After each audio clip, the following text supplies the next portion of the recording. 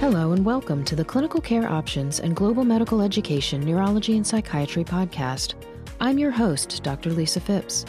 Today's episode features Dr. Clay Jackson, Assistant Professor of Clinical Family Medicine and Psychiatry at the College of Medicine at the University of Tennessee in Memphis, Tennessee, and Dr. Greg Mattingly, Associate Clinical Professor of Psychiatry and Psychopharmacology at Washington University School of Medicine in St. Louis, Missouri. They will be discussing a multidisciplinary approach to the evaluation and treatment of tardive dyskinesia. This episode is part of a larger educational program entitled Tardive Dyskinesia Across Psychiatric Disorders. For more information on Dr. Jackson and Dr. Mattingly, along with links to other tardive dyskinesia programs, including other podcasts and clinical thought medical commentaries, please visit the show notes. Now let's get started and hear what these experts have to say about this important topic. Dr. Jackson, Clay, thank you for joining us again for what I think is going to be a wonderful conversation about the give and take of tardive dyskinesia between both psychiatrists and our primary care clinicians. So great to be with you. And so thank you for having me on today. And I'm looking forward to our conversation because I think it's really going to help us in our individual practices, but also all of our colleagues in taking care of patients. Perfect. Clay, why don't you get us kicked off with maybe our first question or topic? Absolutely. Well, as you're aware, in the last 2 decades, we in primary care have greatly expanded our use of the antipsychotic group of medications, particularly in what we call the second generation antipsychotics or the atypical antipsychotics, whereas before time were used probably mostly in the setting of schizophrenia, and that was the lion's share of their use. Now they're being used as adjunctive or augmentation agents for major depressive disorder. We're using them in the treatment of bipolar disorder. And so as we've expanded the use of this group of medications, what are some of the top 2 or 3 adverse events that we should be monitoring for in primary care if we're using these medications, or if you guys on the psychiatric side are using these medications in our patients? It's a great question. As you've said, the use of atypicals has broadened now to where only a small percent are used for schizophrenia. They're used for augmentative depression, mood swings, PTSD, things of that nature. I like to break down the side effects and keep it simple. And I call them the big 3. There's 3 big side effects that I want you and I to think about whenever we have a patient on an atypical or an antipsychotic. And so the big 3 are weight gain, metabolic issues, and movement disorders or tardive dyskinesia. Each of those can occur gradually over time. It's easy at first. It seems like you're doing okay. Then over time, you look back and you say, oh my gosh, look where we are. So we want to watch weight each and every visit, make sure people aren't gradually kind of packing on those pounds. And we know that a lot of our atypicals, and this may be new for your audience, but a lot of our atypicals, first of all, they dysregulate the insulin receptor, but they also dysregulate the appetite drive within people's brains. So it's not just that they're sloppy eaters or maybe they're eating a little too much. Their brain actually has this satiety that's hard to fix. I've had patients literally have family members have to put locks around the pantry, locks around the refrigerator door because their loved one was so driven to eat when they're on a medicine. So weight gain is something we want to watch continuously when people are on these medicines. The second one kind of comes out of that, but is somewhat different, and that would be metabolic issues. As I said earlier, these medicines themselves will actually desensitize the insulin receptor. As insulin goes up, glucose stays up, which then leads to a host of vascular and other metabolic issues. So periodic monitoring of lipids, glucose, potentially insulin, looking for metabolic issues. And then finally, movement disorders. And movement disorders can take a variety of fashions. It can be, the mild Parkinsonism with a tremor. It can be feeling kind of stiff, feeling like I have rocks in my tongue when I'm talking. But then the insidious one, the one that can creep in over time, is tardive dyskinesia. And that's the one that, unfortunately, for some of our patients can be prolonged and long lasting and sometimes irreversible. So these dyskinetic movements that involve the lips, the tongue, the fingers, the various parts of the body where movement disorders can occur.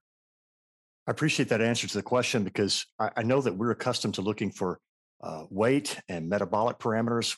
We do that for all of our patients typically anyway, pardon the pun, with typical and atypical antipsychotics. But there's one question that I sort of have is about the movement disorders. We're not as accustomed to screening for those. At least I'm not in my primary care practice. And so I had some questions regarding tardive dyskinesia versus Parkinsonism, because I know that we're accustomed to diagnosing sort of garden variety or typical Parkinsonism, but also drug-induced Parkinsonism can also occur. So kind of in my mind, tardive dyskinesia is moving too much and movements that can't be stopped. And Parkinsonism can be more associated with not being able to move with fluidity and not being able to, if I could say it this way, not being able to move enough. So in your mind, what are some of the clinical distinguishing factors between Parkinsonism and tardive dyskinesia? In my practice, I look for that classic cogwheel rigidity. I look for a tremor in the patient that may be an intentional tremor. And those are some of the classical findings that are associated with Parkinsonism. But as we know, there are a few pathognomonic findings in medicine, and these can be subtle and difficult to distinguish. So what are some tips that you could give us in primary care for distinguishing these two very important, often stigmatizing, and very concerning movement disorders that can result from taking pharmacotherapy for mental health disorders? Well, it's a great question, and it's really an important question because tardive dyskinesia and Parkinson's have totally different treatments. The treatment for one can worsen the other one. And so, not all tremors, not all movements are the same. And so let me break it down and try to kind of make it simple. Parkinson's, the first thing you're going to say is it a tremor or not? And a tremor should be a consistent, ongoing motion. So if you stick your hand out, you see the person's hand is going up and down, up and down, up and down, up and down in a very consistent fashion. So that's a tremor. Tardive dyskinesia is a dyskinetic movement. Instead of being a consistent tremor that when the person holds out their hand, you'll see their hand go up and down, you'll see it writhing. It's choreiform. It's a dyskinetic movement. And as you said, it's a way to think of it's almost too much movement. It's a release mechanism where they can't hold themselves still. And their body is having these abnormal fine jerking movements involving the fingers, involving the tongue, involving the lips. So tremor versus dyskinetic movement is the first key decision. Tremor makes you think of Parkinsonism, a medication-induced tremor, or even just a benign familial tremor. It's a tremor. If it's a dyskinetic movement, I have that writhing, too much motion, it's in an irregular fashion, then you think of tardive dyskinesia. Beyond that, the other fashions you think about, as you said, is with Parkinson's, there's all the other associated symptoms. The slowness of gait, that we call it the festinating gait, the bradykinesia, where people have small movements, micrographia, where their handwriting becomes smaller and smaller and smaller, and then that cogwheeling rigidity, the stiffness and rigidity associated with Parkinson's. Tardive dyskinesia usually does not have any of those things. So we see these dyskinetic, irregular movements, typically involving, once again, the lips and the tongue, the fingers, can involve other body parts, but it's not associated with stiffness. It's not associated with typical bradykinesia. It's not associated with cogwheeling or rigidity. So is it a tremor? Is it a dyskinesia? Does it have the associated things that go with a Parkinson's tremor? Or does it not have those associated factors that would make you think of a tardive dyskinetic movement? I also have this sort of simplistic way of sort of looking at the patient's face. With Parkinsonism, there's typically, at least in moderate to advanced stages, a paucity of facial expression and sort of if I could say, a blank stare sort of for these patients.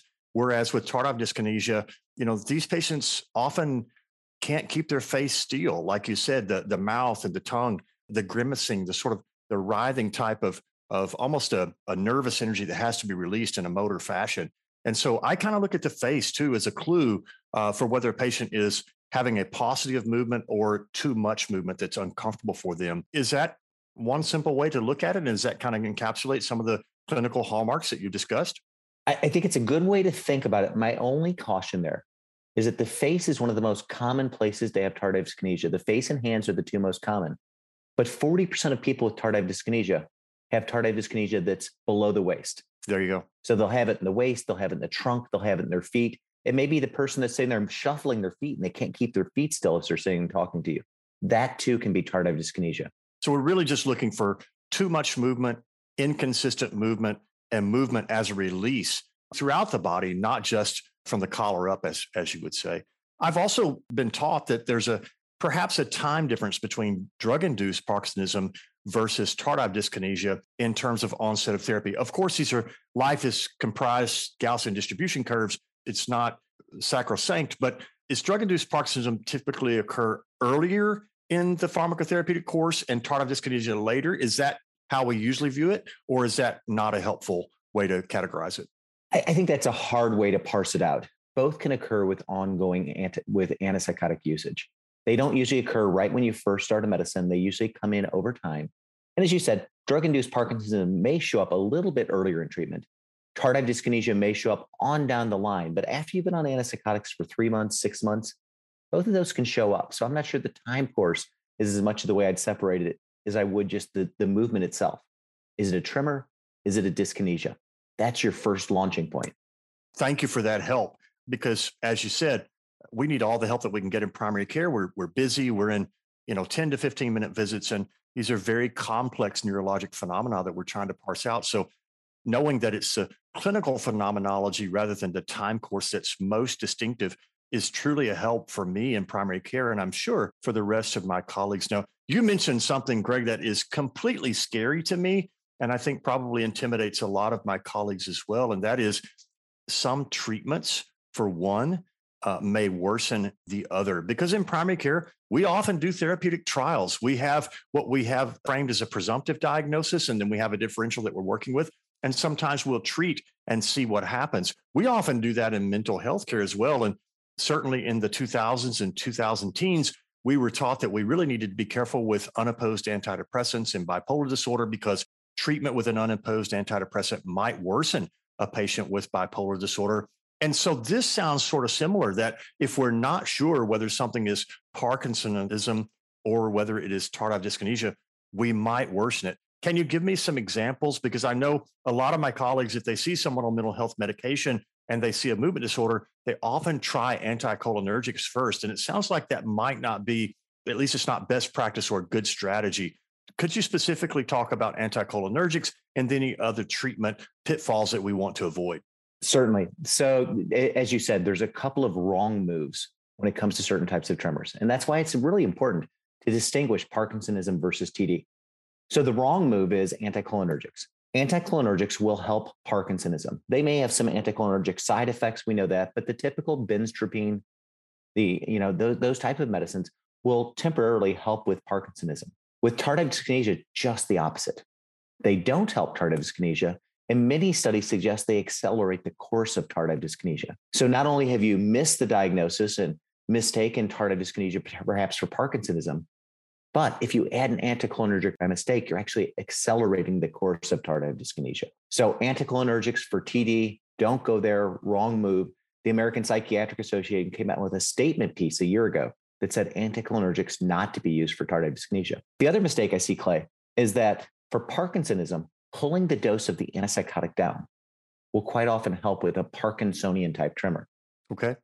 Whereas pulling the dose down of an antipsychotic does what to tardive dyskinesia?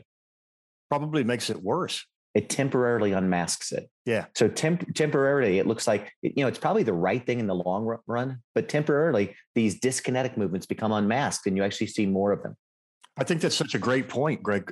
Sorry for interrupting, because, in primary care, one of the clinical principles that we operate on in many disease states is if we see an adverse event of a drug, you either stop it completely or wean it down. It's just common sense. But as you're saying, that might temporarily make things worse if we do that in a case of TD. I also wanted to mention just the concept of dystonia, because I remember from my psychiatry rotation, patients who came in and they had neuroleptic associated dystonia. And I remember IM diphenhydramine, an anticholinergic, was a miracle. And those patients, they couldn't move their head and neck. And then suddenly they were back to normal again within minutes of administration of IM anticholinergic therapy. And I think that's where some of us get this mistaken notion that here's a movement disorder, and so we give an anticholinergic. I think there's some residual in our minds, but as you bring up, I think it's quite important to understand if we do have a diagnosis of TD, that the anticholinergic therapy not only is not helpful, but can be harmful. So I just wanted to bring that one up as a ghost in my mind of remembering it helps some patients, but it doesn't help all. I'd never put that together, but we've all seen that miracle case in our training. You're right, that somebody had the dystonic, we gave them the anticholinergic, boom, they were better. So anticholinergic is good for dystonia and involuntary muscle spasm, good for Parkinsonian type tremors, may be helpful there. Wrong treatment for tardive dyskinesia with these dyskinetic movements. Fantastic. Well, I wanted to ask you a few things about risk factors, because obviously in primary care, we're managing risk factors for cardiovascular disease, we're managing risk factors for coronary artery disease and many other end organ damage type syndromes. Are there any patients for whom, if we're looking at, say, an MDD with treatment failure, maybe a treatment resistant depression person, and we're thinking of augmenting with an atypical antipsychotic, are there any patients that you'd say, nah, I'm not sure that's a great idea because this patient might be at increased risk for tardive dyskinesia? Anybody that sort of rings alarm bells in terms of the onset of therapy where you might choose a different augmentation strategy, or say for PTSD, you might say, no, let's double down on the non-pharm therapies, or let's do something different because this might not be an ideal patient for an antipsychotic? Certainly. So a number of studies have shown the same thing. And those can be studies here in the United States. It can be studies in a mental health practice. It can be studies in a primary care clinic or the VA setting. And they all show the same thing. The people that have higher risks of developing tardive dyskinesia when they're on an antipsychotic, first of all, women have a higher risk than men. So if you've got women, you put them at a little higher category for it. And then older women in particular, and a lot of studies, Clay, will say postmenopausal women. So as women get older, their brain becomes more vulnerable. Hormonal changes can increase that propensity for tardive dyskinesia. If somebody's had an earlier exposure with a medicine and had an extrapyramidal side effect, if they did have a dystonic reaction, if they did have akathisia, which is the sense of restlessness, if they did have Parkinsonism on an earlier antipsychotic, we know their brain, we know that motor strip is vulnerable to other movement disorders. They have higher rates of ongoing development of tardive dyskinesia. This is the one that's a conundrum, is people with mood disorders have a higher rate of developing tardive dyskinesia than people that have purely psychotic illnesses. So we use atypicals. I use them. You see them in people with complex mood disorders, depression, bipolar spectrum. They've become one of our go-to medicines. But remember, our patients with mood disorders do have higher rates of developing tardive dyskinesia over time. The last two risk factors involve kind of the vulnerable population.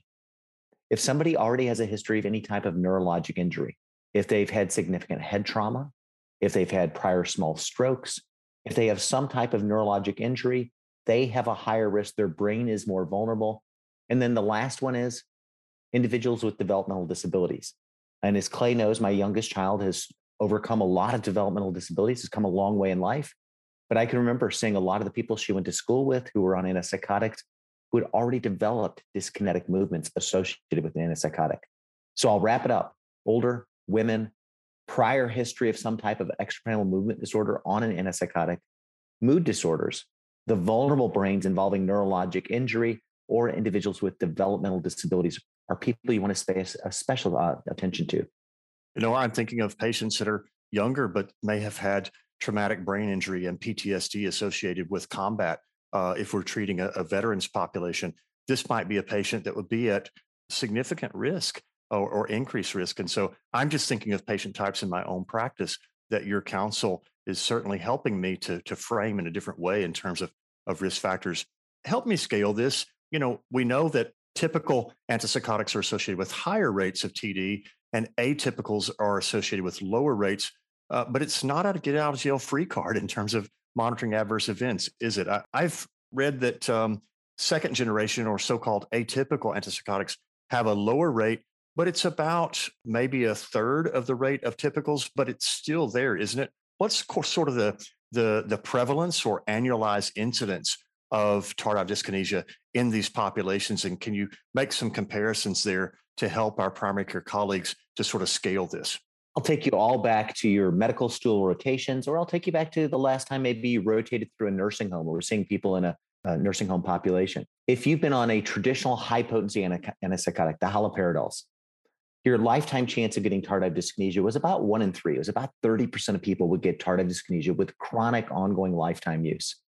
We know the newer atypicals tend to be less prone to doing that. They're less just pure dopamine blocking agents.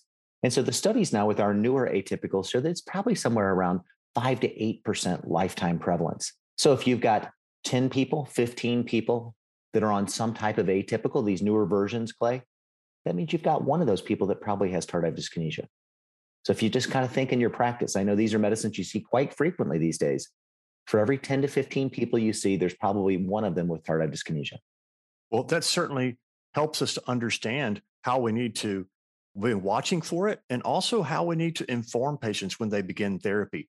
Obviously, if we don't talk about this, they're going to go to the pharmacist anyway, and the pharmacist is going to say, oh, I didn't know you had psychosis. You're on an antipsychotic. So I'm accustomed to that sort of feedback. So I try to talk to patients about this is a different type of mood disorder medication, but we need to make sure that we talk about TD and informed consent. Just wanted to ask two further questions, and I know that it's time for a close, but what are some good screening tools or screening practices? We talked about clinical phenomenology. Are there sort of patient administered or clinician administered analytic tools that we can use to help us screen for TD? Certainly. So the kind of the gold standard these days in clinical practice is a scale we call the AIMS.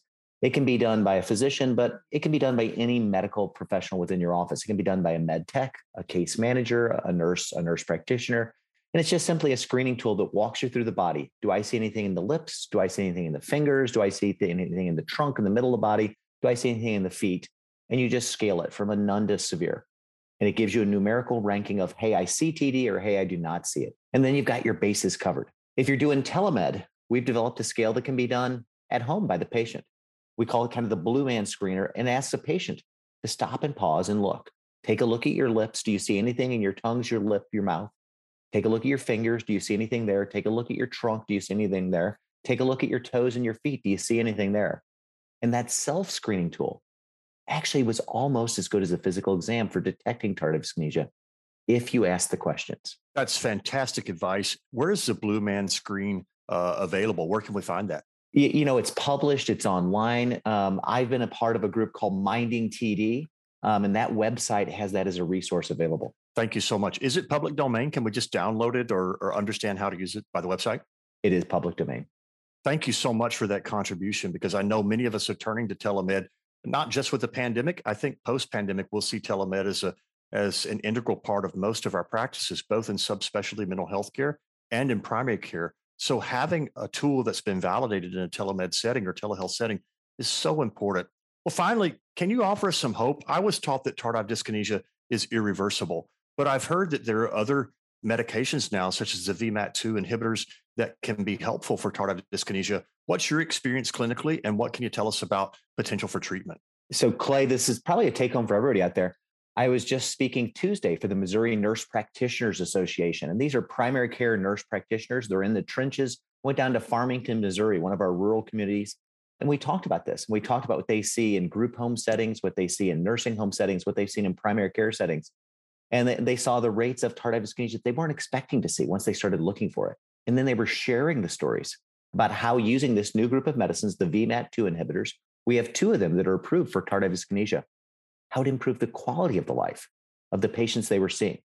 Patients who had been aspirating because of swallowing issues, people who were embarrassed because of these dyskinetic movements involving their mouth and their lips and their tongues, patients whose family members came to them and thanked them for putting them on treatment to help get rid of the tardive dyskinesia.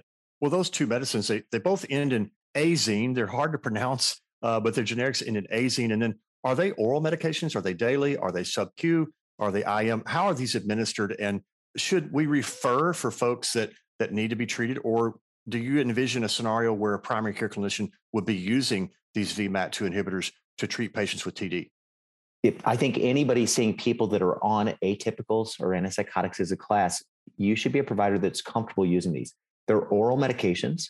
One's given once a day, one's given twice a day. You slide up on the dose to find the right dose, and they have significant improvement of tardive dyskinesia. Once again, the Missouri Nurse Practitioners Association, these young women were talking about the improvements they had seen when they prescribed these medicines for patients that they were taking care of in clinic settings, nursing home settings, group home settings, and then talking about the improvement they'd seen. One of the things I enjoy most about participating in CME events, even on the speaker side of the dais, is learning myself and learning from expert colleagues like yourself, Greg. And I want to thank you for the time that you spent today helping us to understand a little bit more about how to distinguish tardive dyskinesia from other movement disorders that we might see in primary care. Also, how they might be examined from a diagnostic standpoint, not just from a qualitative standpoint or the pattern recognition standpoint, but some of the analytical tools or validated tools that we can use, such as the Blue Man approach and also the AIMS, reminding us of that classic scale that can be used to pick up on involuntary movements. You've also offered us a great practice point in terms of avoiding the pitfall of using anticholinergics when it's actually tardive dyskinesia. You've pointed to some clinical separation points between the commonly confused diagnoses of Parkinsonism versus tardive dyskinesia, and then also offered us a little bit of hope that new medications such as the VMAT2 inhibitors can be helpful for these patients and offer improvement when they've had such a stigmatizing and devastating adverse event occur from pharmacotherapy for whatever their mood disorder was that drove them to seek pharmacotherapy with typical or atypical antipsychotics. I just want to thank you for your time and ask if you have any further take-home points or encouragement for our colleagues in primary care that are dealing with patients who have challenging mental health conditions and also we're using medications that frankly offer a lot of therapeutic power, but also have some concerning adverse events. No, Clay, I just want to thank you for joining me once again. You and I have known each other for years, and it's a partnership. And I think this is the model we want to have in our communities. We all work together. None of us can do it alone. And it's great to see people get back on the right path in life. So thank you for joining me. Thanks so much, Greg. Thank you very much, Dr. Jackson and Dr. Mattingly, and thanks to you, the listeners, for joining us. As a reminder, to view other programs on tardive dyskinesia, please click the link in the show notes. As always, thanks for listening.